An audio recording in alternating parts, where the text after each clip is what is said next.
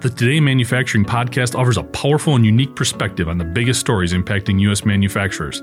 Anna Wells, David Manti, and Jeff Ranke apply their experience as editors of industry-leading brands Manufacturing.net and Industrial Equipment News in providing in-depth analysis of the latest headlines. Their insight, along with a mix of humor and human interest, makes Today in Manufacturing a go-to source. Keep pace with supply chain challenges, electric vehicle developments, labor struggles, robotics, and more by listening, downloading, and subscribing to the Today in Manufacturing podcast.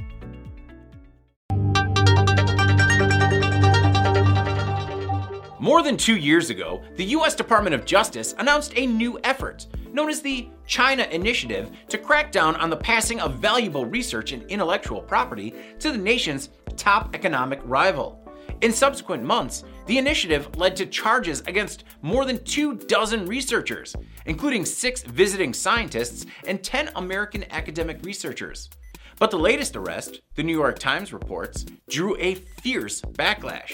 Gang Chen, a prominent mechanical engineering professor at the Massachusetts Institute of Technology, was arrested earlier this month amid allegations that he failed to disclose financial and academic ties to China when applying for U.S. government grants. Prosecutors said Chen and his research group collected $29 million in foreign dollars, including $19 million from a Chinese government-funded university, and alleged that decades after he moved to the U.S. and became a citizen, he was loyal to his native country.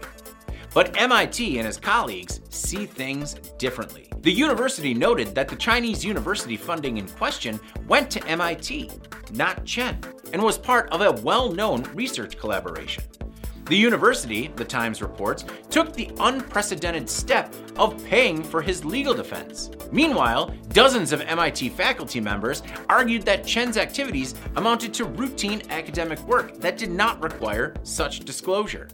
Other critics have questioned the wisdom of severe crackdowns in cases that do not involve economic espionage. Chen, federal prosecutors acknowledged, is not accused of passing any sensitive information to China. The DOJ's efforts to combat Chinese economic espionage are unlikely to slow as a new administration enters the White House. But the Times notes that the agency is considering a program that would allow academic researchers to disclose past foreign funding without the threat of criminal investigation. Chen has pleaded not guilty in the case. He faces up to 30 years in prison on all charges. I'm David Manti. This is IEN Now.